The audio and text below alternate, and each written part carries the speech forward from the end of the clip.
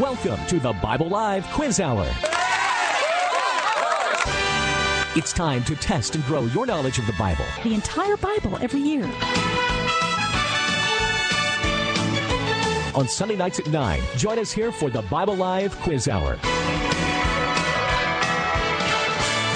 Soapy will ask questions from the Bible Live lead. You call in with the correct answers, and you win. It's just that simple. So get out your Bible, put on your thinking cap, and hit that speed dial. Because here's the host of the Bible Live, your Apache Indian scout through the book of books, Soapy Dollar. Hola, amigos. Well, if I don't sound like Soapy Dollar, there's a reason for that. I'm not him. Oh. Soapy's away from the studio today, but we do have his lovely daughter, Stacy, here with us. Hi, John. Thank you so much for that intro. At least we've still got an Apache Indian, so that part was true. Just not Soapy. Well, thank you. It's good to be here, John. I don't know if you knew this. I don't know if the listeners knew this, but Dad's been doing this program for 20 years now. 20 years. Okay. A friend of the studio of KSLR for many years, and but it wasn't until I was about 15 years old when he first started doing the Bible Live. And so I kind of would grow up and came and visited. And but I never was really, we used to have a show called Generation Extreme, Gen X, I think is that was called. Okay. And Jim Bell, is that right? Was that? It sounds familiar. He gathered a group of teenagers across San Antonio and hosted this show. And he asked me to be a part of that with Catherine Clark. Catherine, if you're listening and you remember that, a little memory lane. And so, I did some things here, but it was my freshman year in college. I was a student at Trinity, and I did the overnights, and I ran the board on the overnight shifts here at the station. Oh, I knew you had history here. Yes. Yeah. So that was about, 16 years ago. And your brother did some stuff here too. Yes. And so Sean, if you're listening, hey Sean, he had the job before I did, and he trained me in the studio to do that overnight shift. Right. Well, the very first night that I was on my own, it was the shift started probably about 10 o'clock or so. And so I came in, I was by myself, I was nervous and stuff.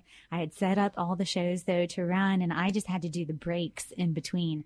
Well, it came to the very first live break, and I said, hey, you're listening to AM 630 in KSL. You've been listening to this, and coming up next is, and I realized I hadn't actually looked to see who was coming up next, and I had no idea. And I just broke down and started apologizing on the air. I'm so sorry. I don't know who's anyway. And my brother was listening, and him and his friends, and they all were laughing at it. And I thought this tonight is going to feel possibly a little bit similar to that. So this is, I feel like I'm going solo tonight, Dad.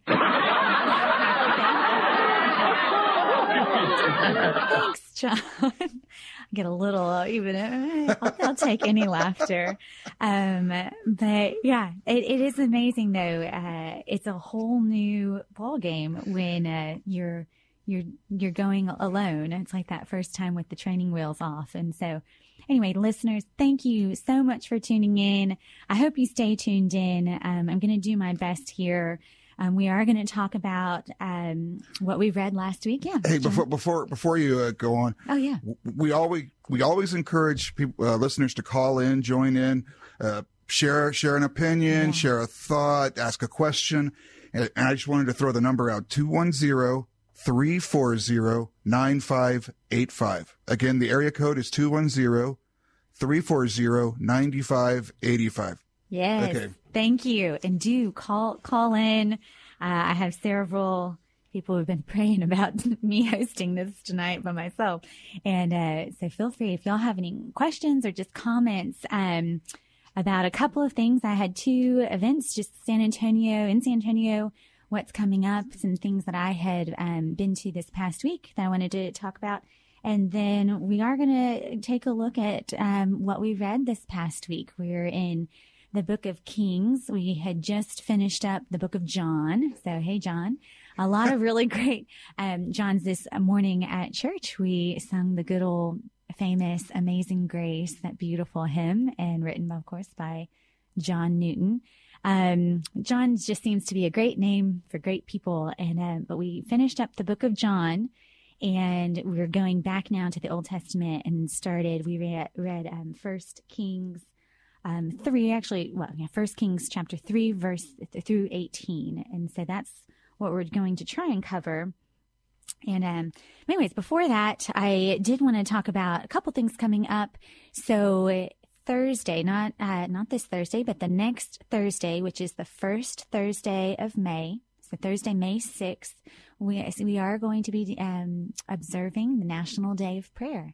And so here in San Antonio, this will be our 35th consecutive year where we will have a official city proclamation from the mayor calling on all San Antonians to pray for our city, pray for our country, which I think is really precious. And I think it's a neat thing actually to be asked to pray for our country and to have done it so faithfully for so many years, even since our inception. I mean, one of the first calls to prayer was because that First Continental Congress was having a very hard time coming to terms and putting together the documents that would be our founding documents.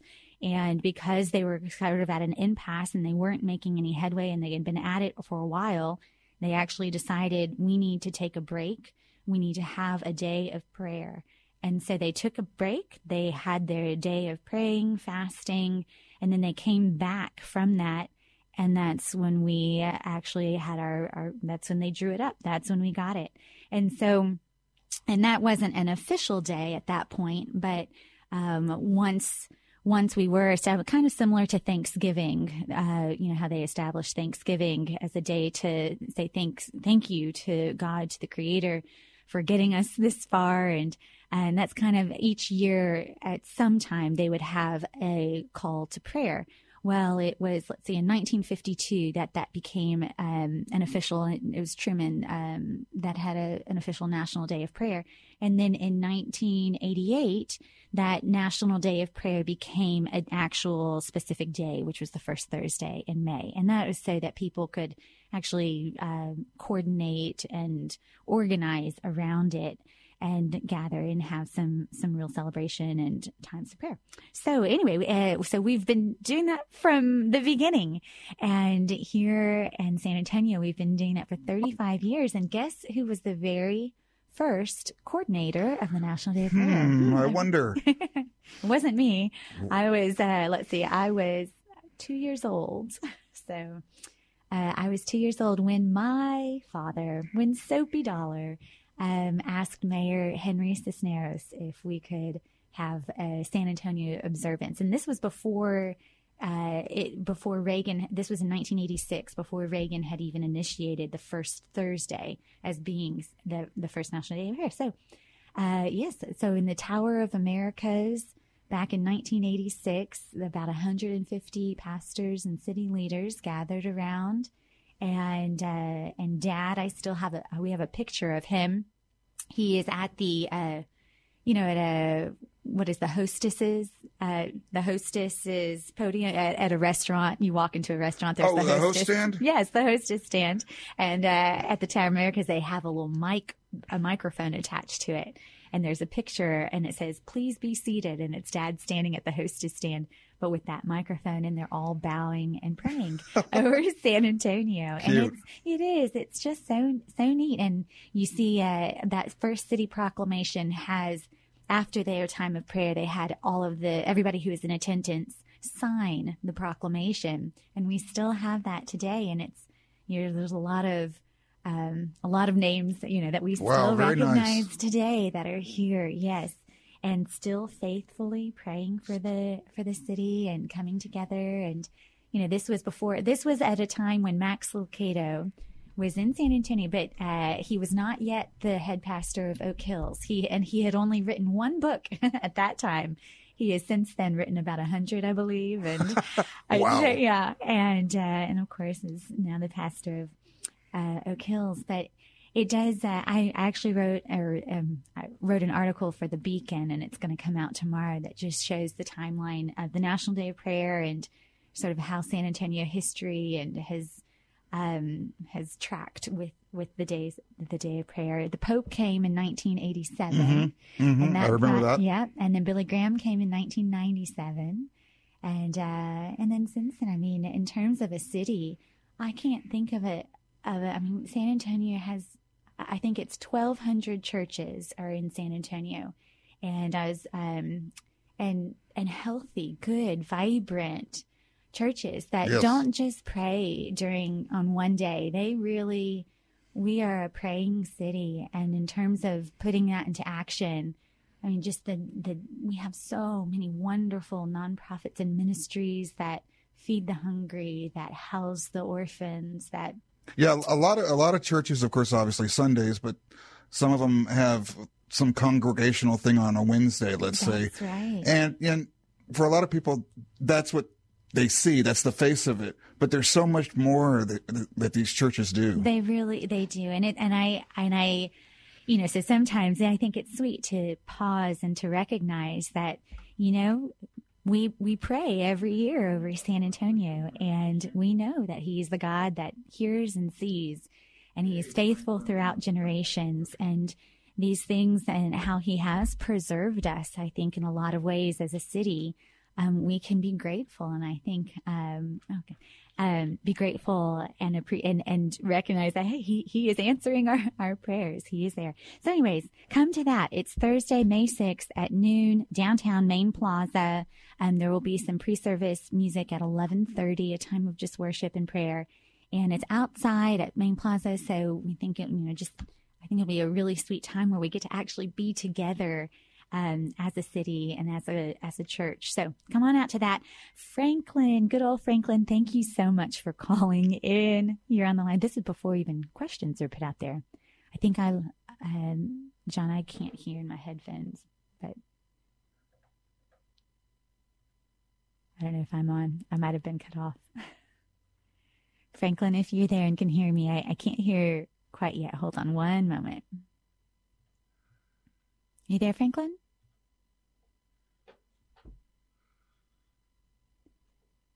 John? Or can you hear me?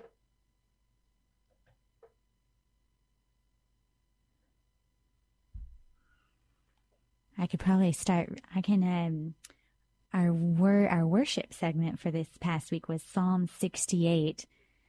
I can't hear myself, but if you can hear me, I can maybe read Psalm 68 as in time. Thank you, Franklin, holding on. I still cannot hear. Hey, there we go. I can hear myself.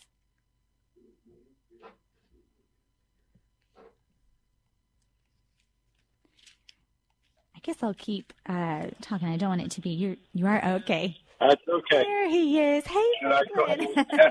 Am I there? You're there. Worth the wait. Oh my gosh! Oh, you poor people. Well, God bless you. Thank you. We're trucking along. Oh, how are you? I wanted to say, well, I'm doing tolerably well. I can't complain. I'm walking on top and not looking up at roots, so that's good. Yeah. How is your dad? Is he okay? I said a prayer for him when I found he wasn't there. Oh, thank you so much, Franklin. Nothing against you, but I know. But I miss him too. Very dear to me. He's dear to me too. Is he all right? Thank you for calling. Sick? Thank you for calling and asking. Yeah, he is all right. He did. He had a medical emergency late last night, but he's going to be just. Bless his heart. I know, and he's listening tonight. He called me actually on the way here, and he wishes so badly he could be here. We were all joking because despite everything happening, we knew he would want to be here.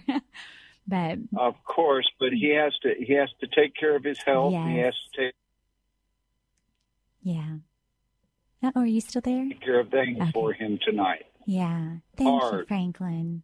You cut out a little bit there, so well, God bless you. Yes, thank you, Franklin. He's listening, so he's hearing you call, and I'm going to tell him as well. Well, God bless you, Sophie Dollar. Amen. You're one in a million, man. Oh, he and is. I will be praying for you with all my strength.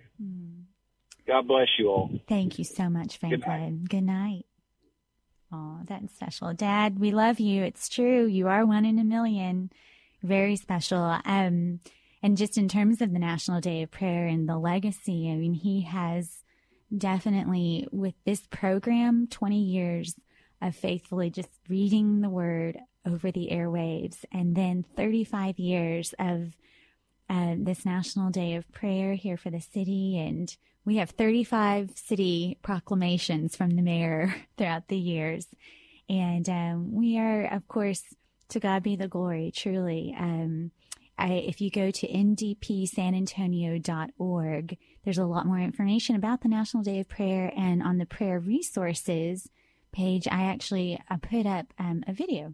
It's of Dad telling the story of him praying almost for 30 years, for a lifetime, for Mongolia. And it's the story of Mongolia having been opened up to receive the gospel, really, in the 90s, and of Dad getting to go and share with the Mongolian people.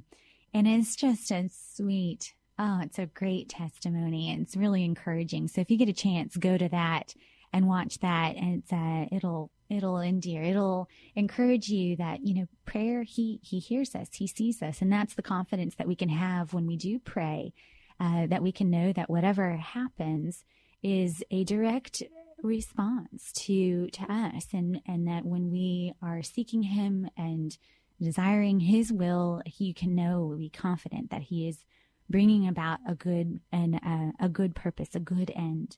And so there is that, speaking too of prayer. And real quickly, this last week, I did have a chance to go and visit with the South Texas Alliance for Orphans. They just do an incredible ministry. They brought together pastors to talk about the situation here in the city, and with the number of children that are in need of foster homes. I think at the time, this was on last Thursday, there are 834 children in need of a bed to sleep. And that was, she said, these are real children.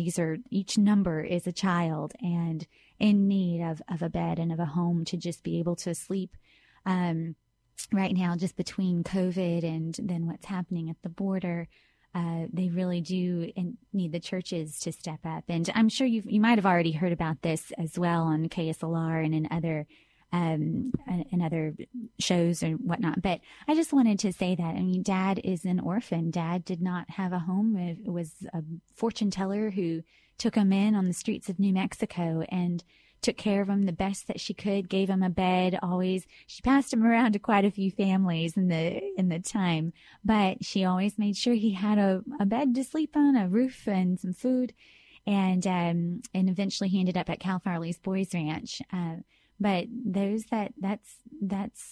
what we do as a church. That's what God has called us to do. And if that's on your heart, if there's any way, and they were saying, in terms of the need, nobody feels like they're ready or that they're able.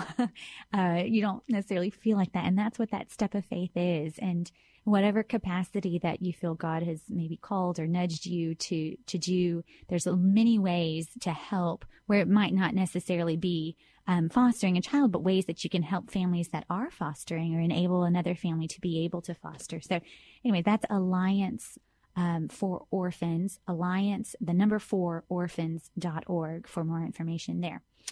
All righty. So I think that's all that I wanted to talk about. Are we through 30 minutes yet? Did I talk long enough? You've got about 5 or 6 minutes. All right. Well, we wrapped up the book of John. I guess, last week. Yeah, I was kind of sad when we finished John just because, he is my favorite writer. He's beloved by Jesus, I guess, for a reason.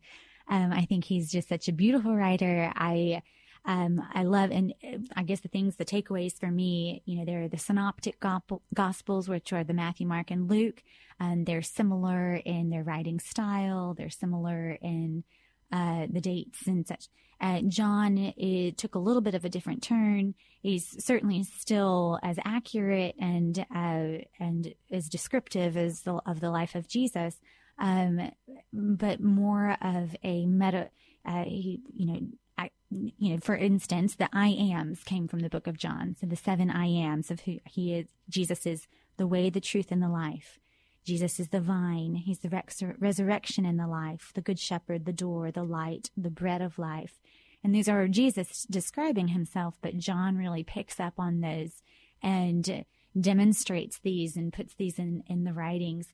And then I love that we go from that and from the book of John, where he is the Messiah. He is the King. He is the I am, the great I am, right? These 7 he is every I am when it comes to our needs and who we have the hole in our heart. Jesus fills all of those, right? He is the perfect. And then you go back and we go to Kings, and it's all of these kings. It's the height, actually. I mean, it's Solomon. It's the height of the Israel nation. I mean, when it comes to the nation building and the nation, it is about Solomon inherits the united tribes. He inherits these 12 united tribes, and kind of at the height of Israel kingship, and then yet look how it goes. And I feel like it's the kings, the I wanna be's. If Jesus is the I am, these are the kings, and these are the times of the I wanna be's. And you get that sense from Solomon. When he's asked, what would you like? He asks for wisdom, which is a noble, wonderful thing. It's, by that wisdom, he builds this incredible temple. He, in many ways, it's kind of set up, and you almost picture this new garden, right? It's very Garden of Eden like, and yet he forgot. What did he forgot that Deuteronomy 17. He forgot the laws that God had established, and he began to, in terms of marriage, Solomon just would marry wives after wife, and from other countries. So at the time, to establish political alliances, you would intermarry these other countries' daughters and whatnot to form these alliances. And Solomon was famous or infamous, I don't know how you see it, but for his wives. And that began when he would marry or intermarry, then he would begin to bring in those cultures, those other gods, and he would begin to worship. And as a nation, they lost their allegiance and their worship of the true and living God. And they became from there, the kind of the downfall of Israel and what started the division.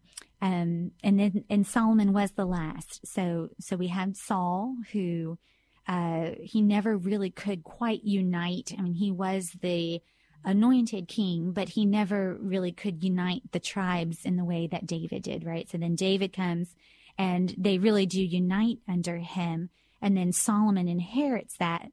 And then by the time Solomon dies, and it is Rehoboam, by the time Rehoboam comes, their divisions are just too much to overcome. So it only lasts 3 generations of Israel, really, as a nation. So about 120 years. And then by the time Rehoboam comes, the north secedes from the Union. I don't know. It is an interesting thing. We talk about nations. We talk about, in a way, currently, we've inherited a pretty amazing country, and we've been united for a good little chunk of time.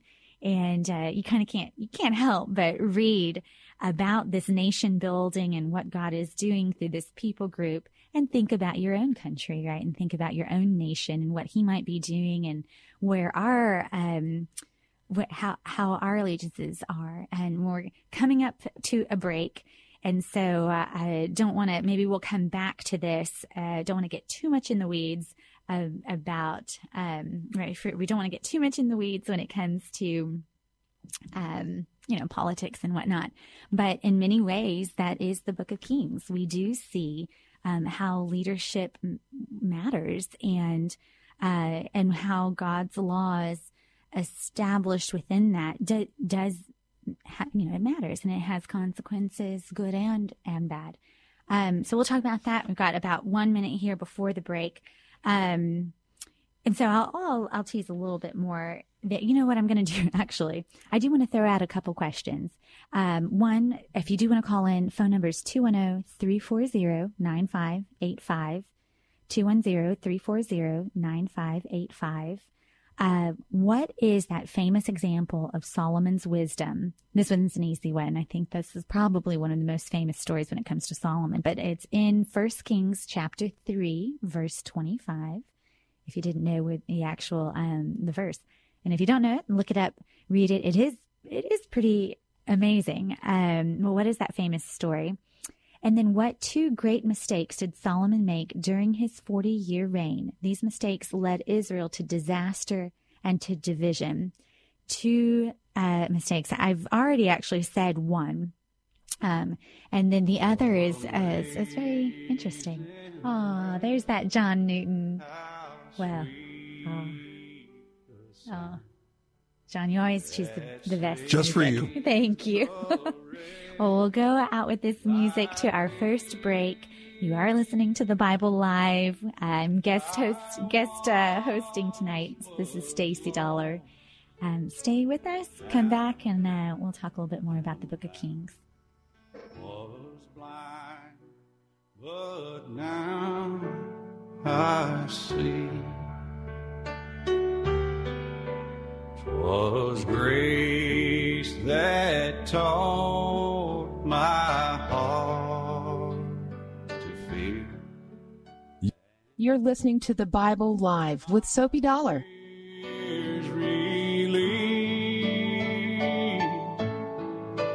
How precious did that grace appear the hour I first believed.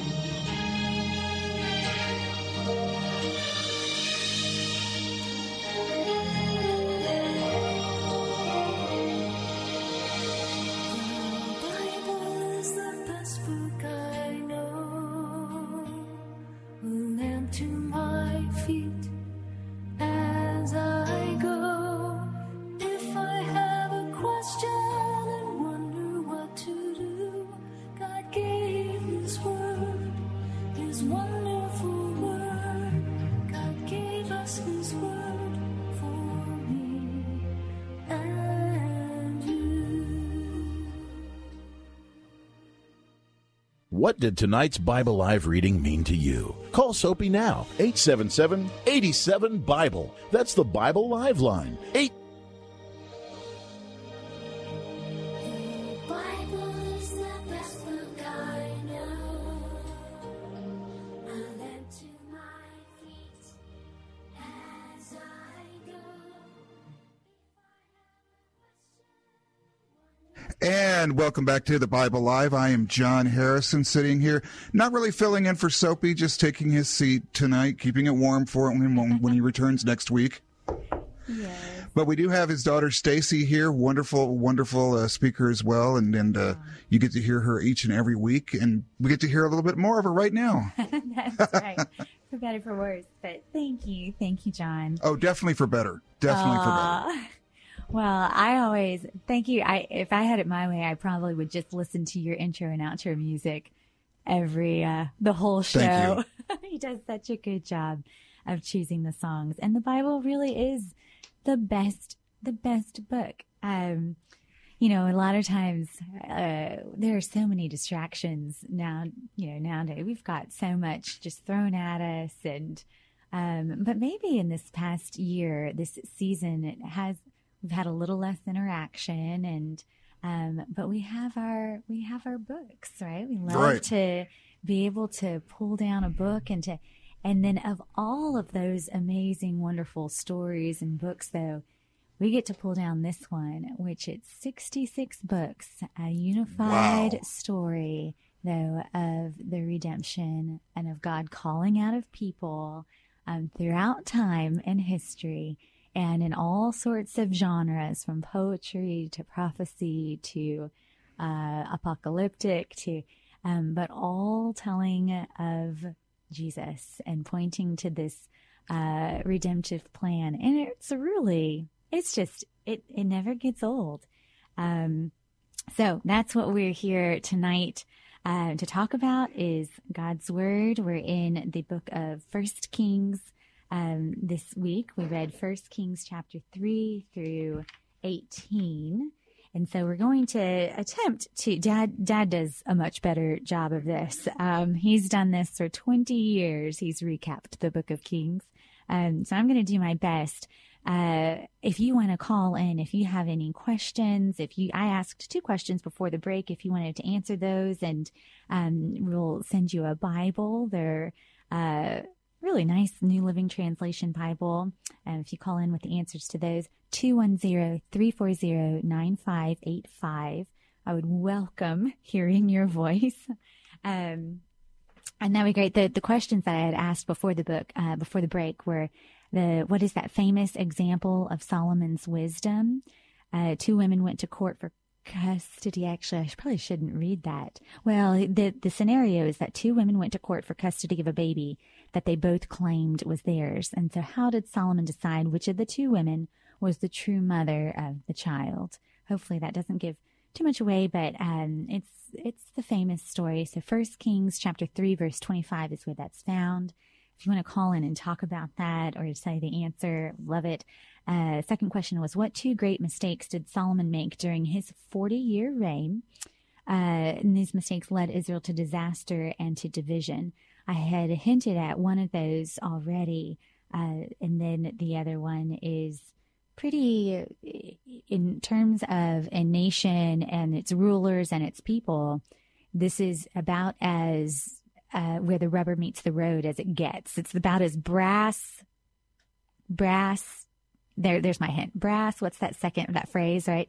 That's what this is about. Do you know that saying, John? Let's get down to the brass. So there's my hint. So brass knuckles is not the right. No, not that. But and still today, I mean, hey, it's how was this country formed, right? And when it comes to what divided Israel during this time. So when Rehoboam inherited the kingdom from Solomon, when Solomon died, Rehoboam, and it was already a tense time. There were already divisions and some infighting that had happened because Solomon a divided heart leads to a divided kingdom. Solomon's heart was divided. I think he probably had a vestige still of love and of faithfulness to the living God, and to honoring the Deuteronomy 17, the covenant. But he also had multiple wives who brought in different allegiances and worshiped different gods of other nations. And Solomon's allegiance was divided. And so the country ended up dividing. And the real, the issue came down to the answer to the question. So anyway, if you have any thoughts or answers to that, 210-340-9585. Okay, so we'll get into 1 Kings. And so this was probably written, they think, I believe, by Jeremiah. And this would have been after the fact. And so Jeremiah's hindsight going and chronicling the history, and then up until the kingdom does actually fall. So the northern kingdom breaks away. Well, first, let's see. First, we'll just talk about, I guess, Solomon. So Solomon is the son of David and Bathsheba. And so he inherits when Israel, a united Israel, when David has died. Let's see, the 12 tribes. At this point, let's see, there's still the different capital and kind of the different regions of the tribes, but they have united under him. A big part of that, and these were really the glory years of the United Kingdom of Israel, in terms of what they were hoping sort of would come about from this covenant. This is about as good of a picture as they probably would have expected it to be. And so it's probably pretty, devastating when it starts to crumble and to fall apart. And once it does fall apart, and I think this is what was fascinating to me, it just shows how, there was 40 years, I guess, with Saul, 40 years under David, and then 40 years with Solomon.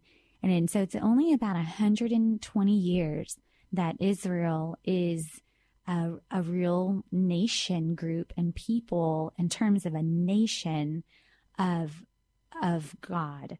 And then they are spread out. I mean, they are by war, by this is the time of the Assyrians, the Hittites. They were surrounded by enemies, and of Babylon later on, and they take Israel into captive. They the tribes of the north are pretty much destroyed and scattered. And so when it comes to where God's people, that actually people group, they were already beginning to be spread out all across the region, all across the world, really, of that time.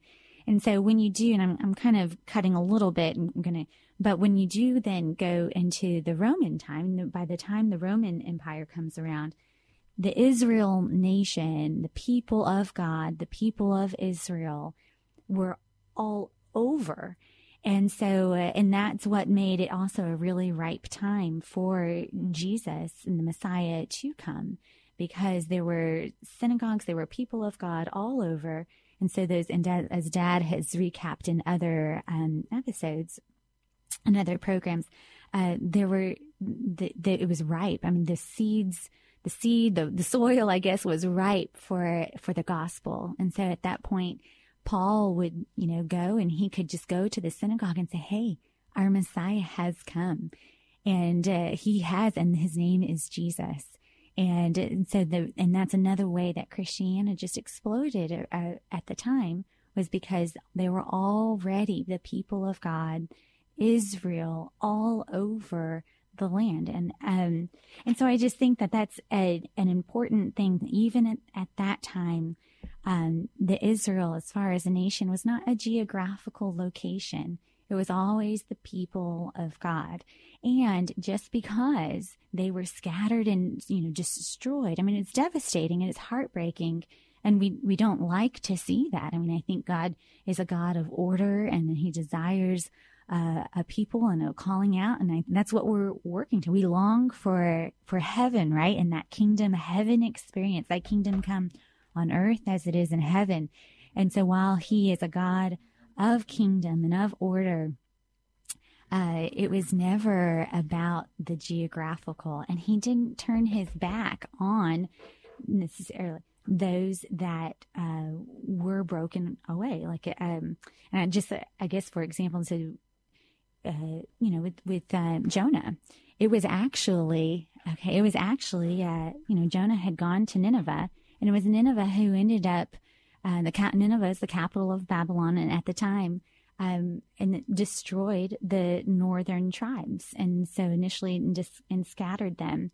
And it is an interesting, that God actually did choose and had Jonah go and preach to Nineveh, and stayed his hand. He did not destroy Nineveh, and Nineveh ended up being the very people that took out the northern tribes. And so even in the middle, when you see pain and destruction, and it's hard to understand, somehow in some way God is working. He's moving. He is. And those that remain faithful to him, you see those people, at the very end of Kings and of the reading that we came to, we are introduced to Elijah and then to Elisha. And in the middle of some of the most evil leaders of Israel is Ahab and Jezebel. You see faithfulness, and you see Elijah. And that's how God works today as well. And we do have a caller. I'm so glad, David. Thank you. I feel like I've really gone off track right now. So, David, are you calling to answer one of the questions or have a question? No, I'm going to probably throw you off more track. Oh, no. That's okay. I think I've called your show before, but okay. And when I'm glad I found this show because I can actually talk to somebody who knows the word. Aww. And every time I guess I have a question, I'll kind of be calling, even though it's not show kind of related to what y'all are actually talking about. Yeah. That's all right.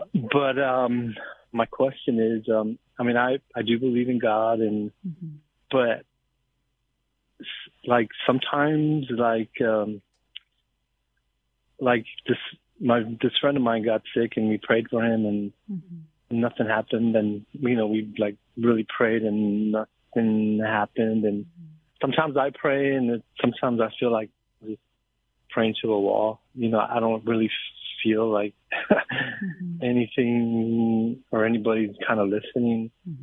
But is it, I do believe though, but is it okay to sometimes like there, yes, that's it. Like, especially when you pray for something and it doesn't happen, or just things don't go the way you wanted it to, and it's like I said, like when I pray, sometimes I don't feel like anybody's listening. Yeah. Oh, I have been there myself for sure, and it is hard. Even throughout Scripture, when you read, there many times, like, hear me, O Lord, call. I'm here. Search my heart, Lord.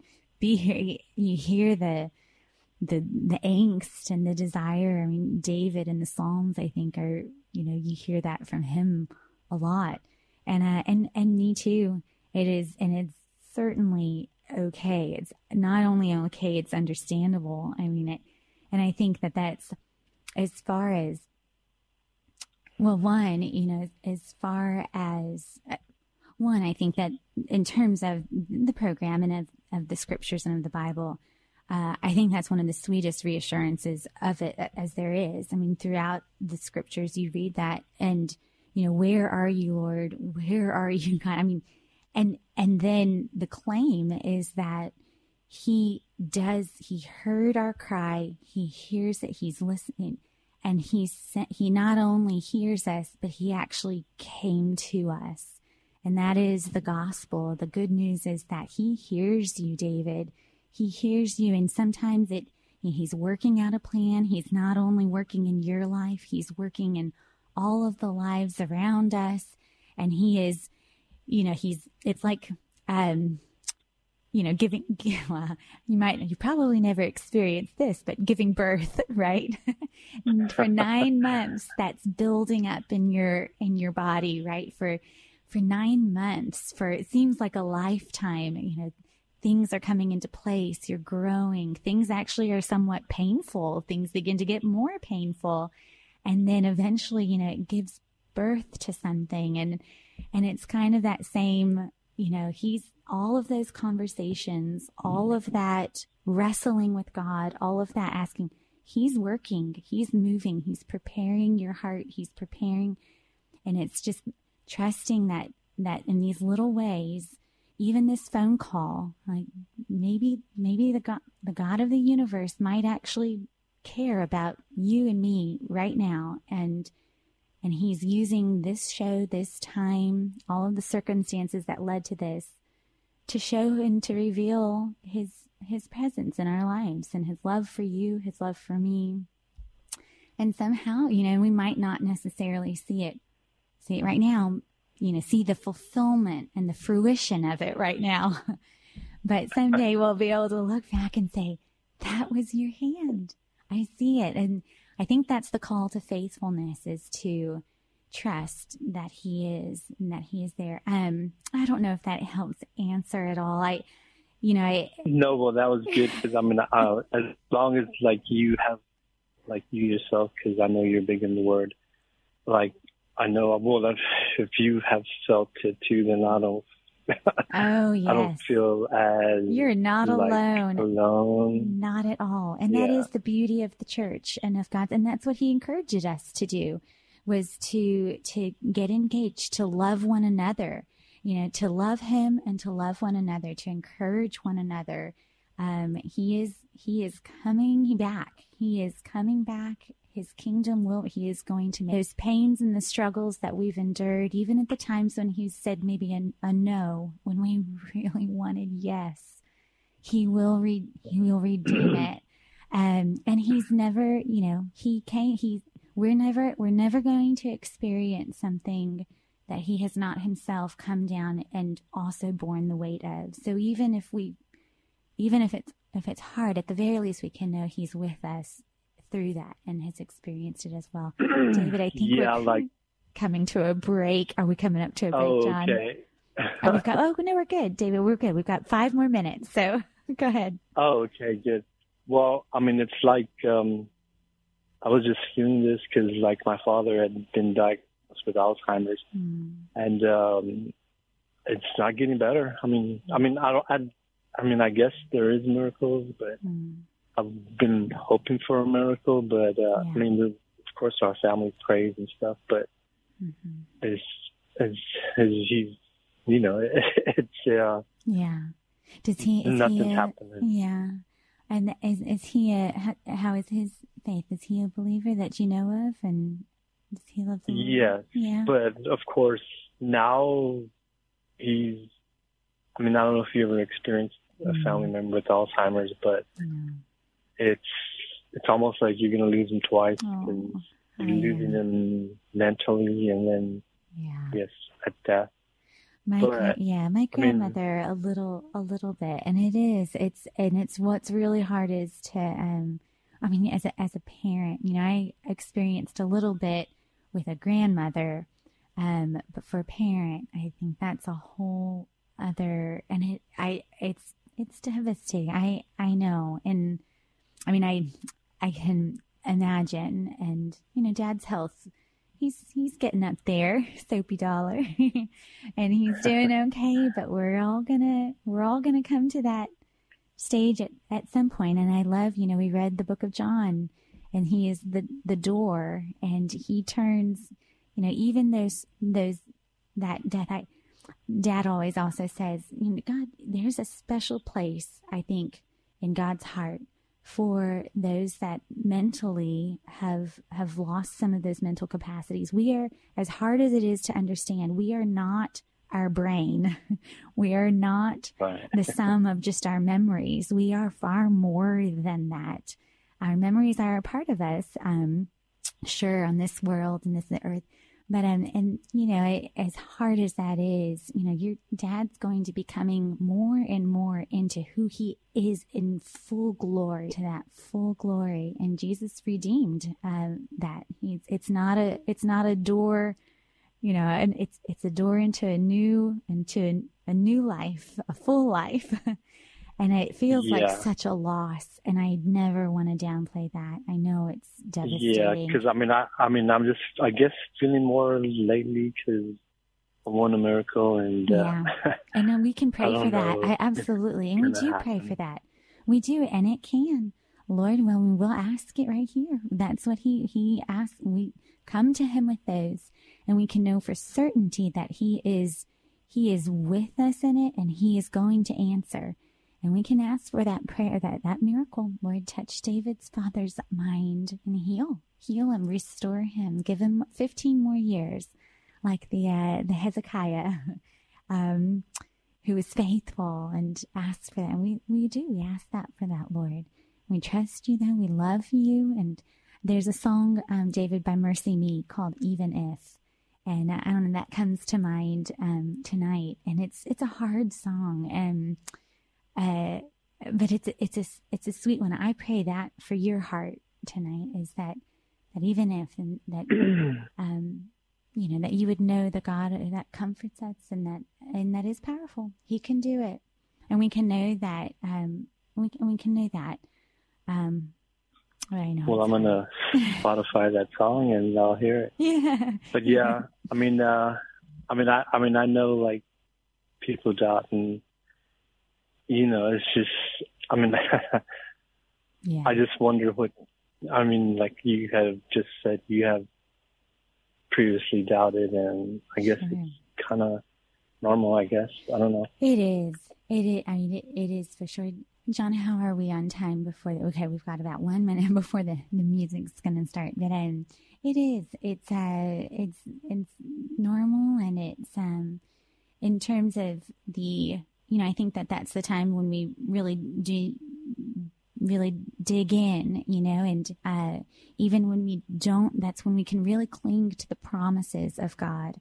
I always love in Pilgrim's Progress, it's that John Bunyan, I think it was written in the 1600s, but he ends up they're on their pilgrimage, through this world, heading towards the celestial city, and they end up in the dungeons of Doubting Castle, right? And it's, and they are, and Doubting Castle tries to get them to kill themselves and to because there's just no way out. He tries to convince them that they're gonna die and that there's no, and and Christian, the way out of Doubting Castle is to remember that he has the key of promise, which opens any door, and it's a real, and that's when we. So to get, out of Doubting Castle is to review, go back through Scripture and read the promises of God, the covenant of God that He will redeem, and let that slowly feed your heart, feed your mind,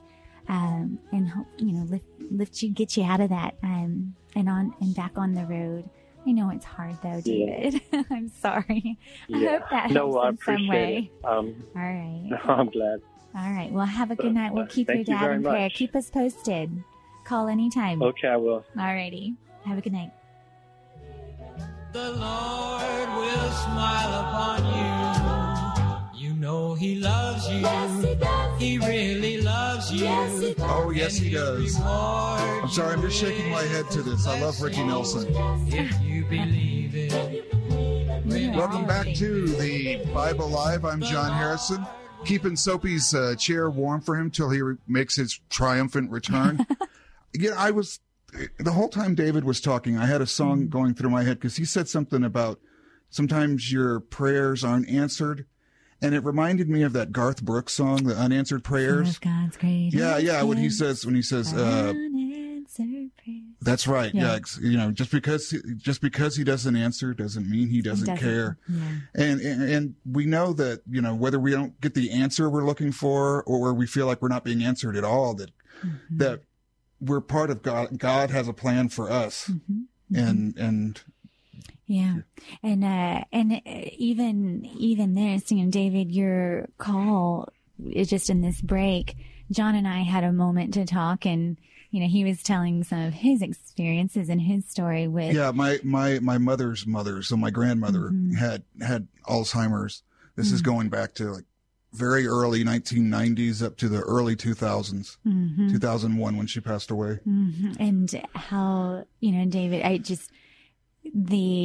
that we get to talk about it and share with one another and learn kind of and discuss. And then me, I've never really had my grandmother, but I didn't experience it. Yeah, that's knock on wood. Yeah. But hearing your heart and your stories, that's encouraging to me. And we just never quite know how God is working, not only in your life, but David, your call, that's an answer to prayer to somebody listening, or an answer to prayer to me, having been able to know of you who's going through that. And, so I hope that can just also remember be that you're not alone, that other people have gone through this or are currently going through this and can understand the situation that you're in. Yeah. Oh, thanks, John, for that. That's neat. And the number. The number, yes. Yeah. If anybody, feel free to call him. We still have those 2 questions. We're in the Book of Kings right now. Last week we ended the book of John. So we went from the New Testament, John, back to the Old Testament and Kings. Feel free to call in. It's 210. Wait, you want more from John? More from John. Not me. Always Not me. more. Not you, John. 210-340-9585. So 210-340-9585. And so my dad's not here in the studio today, but he is listening. He sure loves you listeners and sure loves the scripture, God's word. And he was listening, David, again with your phone call, and Dad texted me from that. So I'm going to read Dad's text because he's got so much wisdom here. And he says, we're given the privilege of asking God what we will or what we desire. And we can know that he hears us and he does care. He hears us and he cares. We can know that. That's in his word. That's a promise. And it makes sense. But the key is getting to know God, his ways and his revealed purposes, and pray according to his will, what he is doing. So our prayer experiences are part of that learning process, of that learning of who God is and what he's doing and how he's working in the world. And so he gives the example. So my son, his grandson, Will, his name is Will, has learned by trial and error who to ask in the family for what. And so, if he wants food, he asks me. If he wants toys, he asks Grandpa. If he wants to play, he asks, his dad or his uncles. And he kind of has gotten to learn what his relationship is with each person and what people are willing and capable, and he asks according to his experience with that person and learning about those experiences. And that's a little bit of, of how it is with the Lord. The more we pray, the more we learn his ways and the more he reveals his workings, and the more in accordance we can be with his will. And so we are, in a dance. We are going through this life together. We are indwelled by the Spirit, and we are praying and in accordance with his will. At one time, I'll tell another quick story, I guess, about prayer. My son asked me, he said, I just want what I want.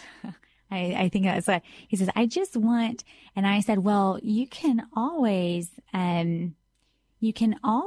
get what you want as long as what you want is exactly what I say is okay. And so if you genuinely want what I want for you, then you will always get exactly what you want. And, but what that does, would take, of course, is will really coming and, in accordance and seeing the world through the lens of me, who loves him dearly. I would never want anything. I want him to grow and to be strong and to mature and, to grow in favor with God and man, to grow in wisdom and stature and in favor with God and man. I want him to grow in wisdom and in stature and in favor with God and man. And that is God's will for us, and the specifics get worked out. But anyway, I guess the encouragement there is that your prayer is never going to take you away from him.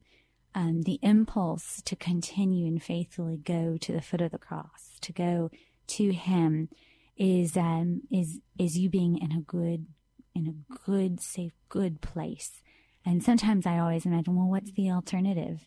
In a way, it's the alternative. And in that sense, it does kind of help to sometimes take a step back and say, well, if I wasn't here at the foot of the cross, if I wasn't here with you, Lord, praying and talking and reading your word and fellowshipping with believers, and where would I be?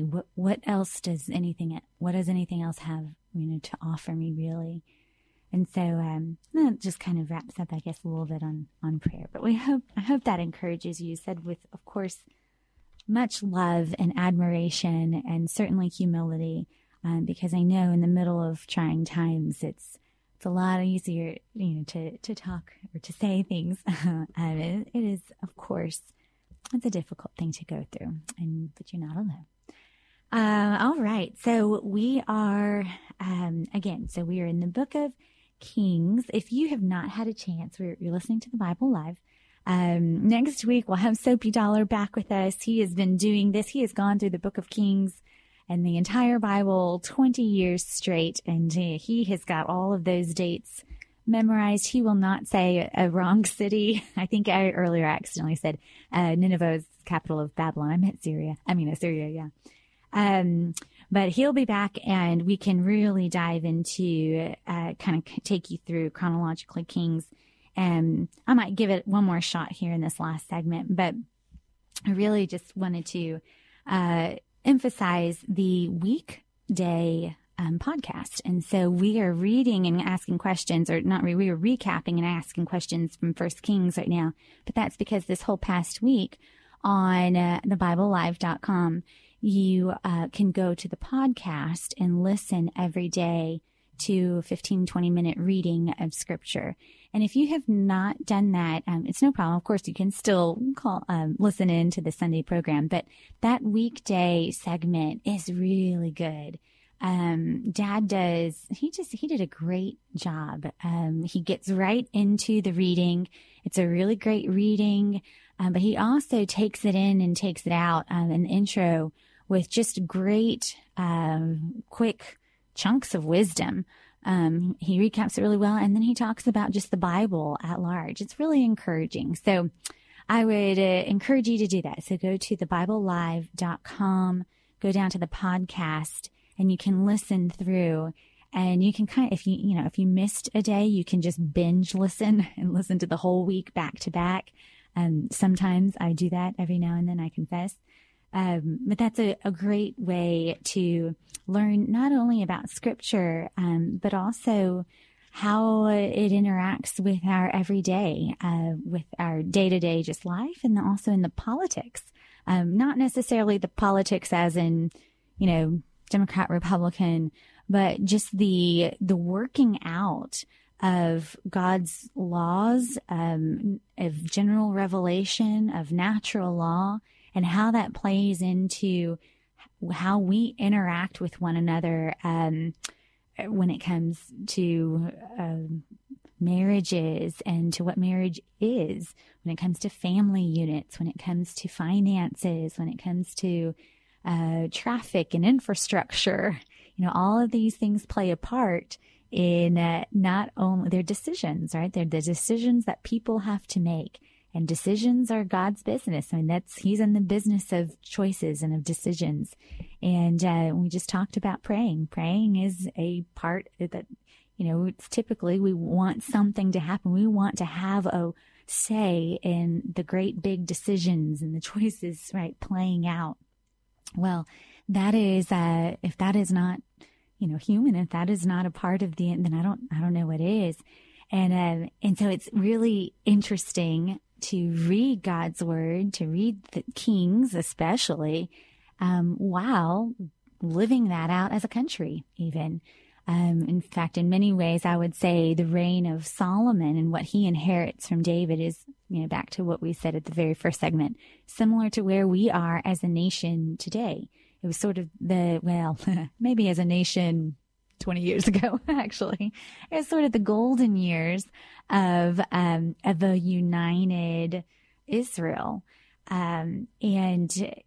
So we can certainly learn lessons from them and from what happened there and apply that today.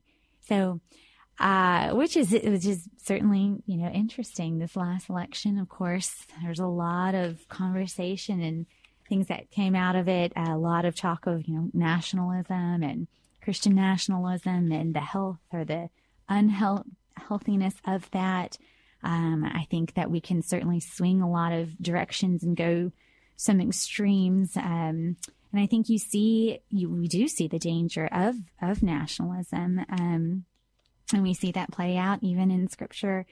And then, you see a lot of Christians wanting to kind of deconstruct Christianity and break it down to the point that it sort of dissolves it and waters it down. And we see the dangers of that as well throughout the book of Kings. And we can take heed from that and learn from that and hopefully, correct our course individually and in our hearts, and then collectively as a country. And that does just remind me, I'll just throw that out there one more time. If y'all didn't hear in the first segment, we do have the National Day of Prayer coming up for San Antonio. We will observe that by city proclamation. Thank you to the mayor. We've had 10 mayors now for 35 years, 10 different mayors proclaim an official National Day of Prayer for San Antonio and invite us as a city to come together in unified public prayer for our leaders, citywide, nationwide. And so that will be Thursday, May 6th. It's at noon at Main Plaza. So 12 o'clock Main Plaza. If you get there a little early, by 11:30, we'll have a time of worship and praise. And then the city proclamation at 12, followed by an hour of prayer. We'll have Bibles for people. So we'll hand out Bibles if anybody would like. We'll have a prayer tent and a place for you to come if you would like to pray with somebody. Also, First Presbyterian Church downtown, which is the oldest Protestant church in the city. It was built, it was there at the time, I believe, I could be off by a couple of years, but I believe it was built in just before the Alamo fell. And so it was there. It was the oldest Protestant church in the city. Anyway, they are having a prayer walk starting at 10:30 that Thursday morning, and they will gather there and they will walk from First Presbyterian Church to Travis Park, praying all along the way. They'll have a little time of gathering and praying at Travis Park, and then continue walking from Travis Park over to Main Plaza.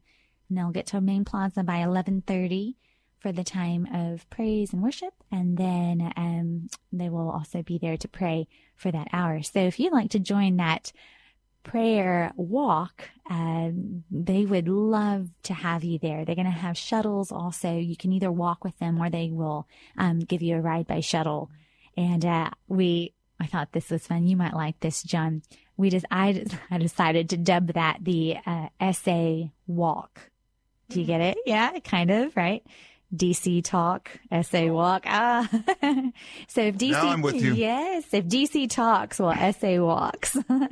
So you can also find out a little bit more information about that at the First Presbyterian Church, their website, their Instagram, or at the ndpsanantonio.org website. There is a tab that will give you all the details of that.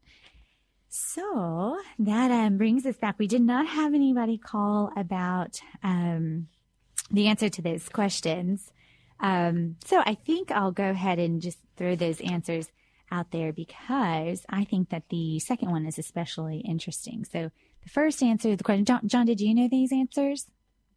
The Solomon, and how did he determine who the true mother was of the baby? No, this one you've got me on. Really? You never heard this?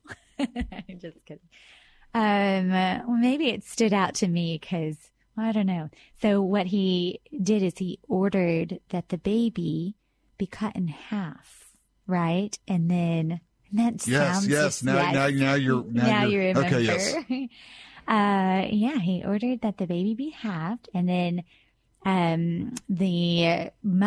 both of the women, one of the women seemed to be fine with that. The other woman, no, don't kill the baby. Let the other woman have it. So she was obviously. And so Solomon said, yeah, then you must be the mother, because no mother would ever want their baby to be killed. They would rather just it live and go to so he gave the baby to the woman that did not want the baby to be killed.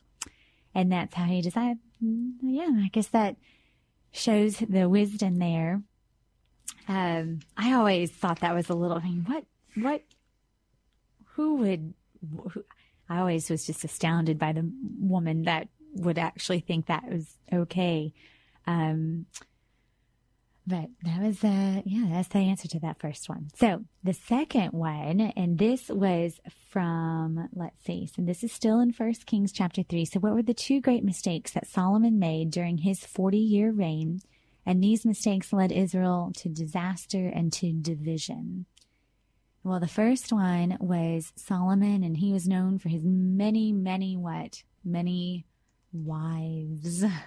Yes. And so Solomon he would marry to form alliances. He would, I'm sure, just marry for, power and we can fill in the blanks on some of that. Yeah. And he was, and these foreign wives brought in their different idols and their different ways to worship. And Solomon had a divided heart, led to a divided country. The other thing was high taxation. So Solomon built all of these buildings, and it cost money though. And so he would increase the taxes, and then finally when he died and Rehoboam inherited, he continued those high taxes, and the northern kingdom rebelled against it. And ultimately that is why they broke away, was taxation without representation. Without representation. I've heard that one before. Maybe the founders had heard that one before. So it was the high taxation is what caused them to break away. And it didn't go well for them. It was the 10 tribes went with Jeroboam. So Rehoboam was in the southern, which was called Judah. So the 2 remaining were Judah.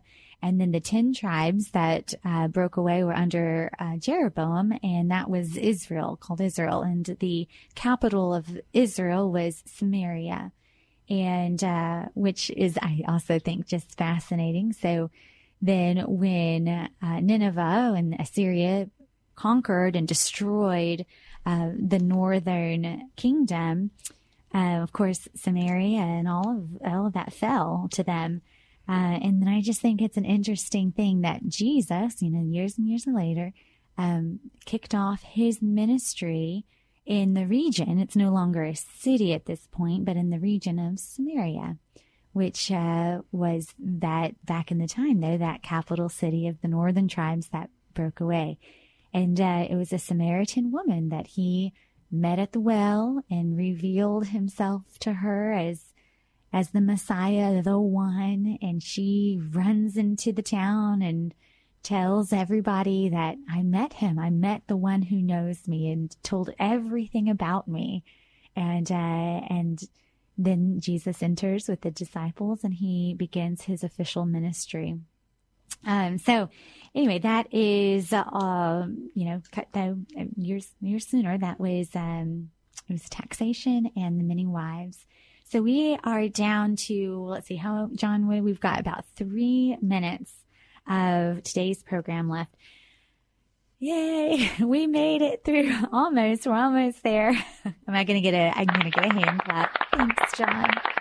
Well, if you are listening and if you hung in there, thank you all so much. Thank you for for listening, being a part of the show. For those that called in, Franklin, I just appreciate you so much. And we'll be sure to tell Dad about you calling. He actually heard.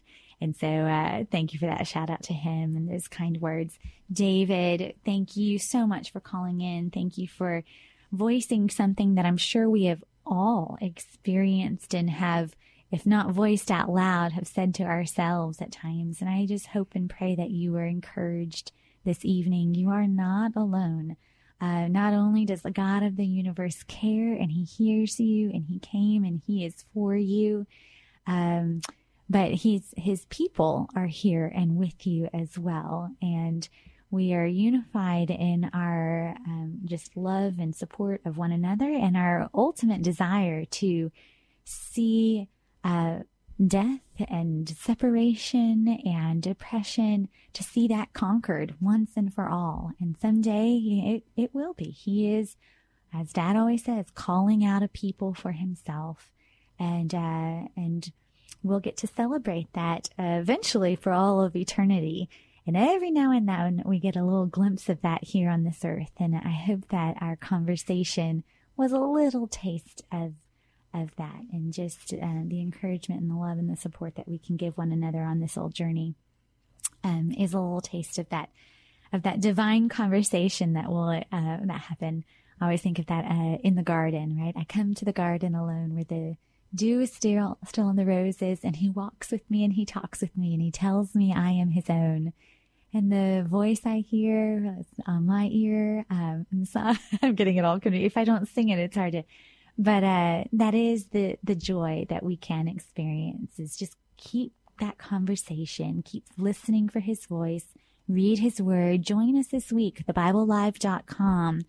And let's listen to some of the Psalms, and we'll finish out the first Kings, and we'll start into 2 Kings and hear his word spoken, hear of the stories of the men and women who were following him years and years ago, thousands of years ago, and how he worked through them, the good times and the bad times, to ultimately bring his son. All right, wonderful. You all have a wonderful evening. Thank you for joining us. We'll be back here next week with Soapy. And until then, God bless you and good night.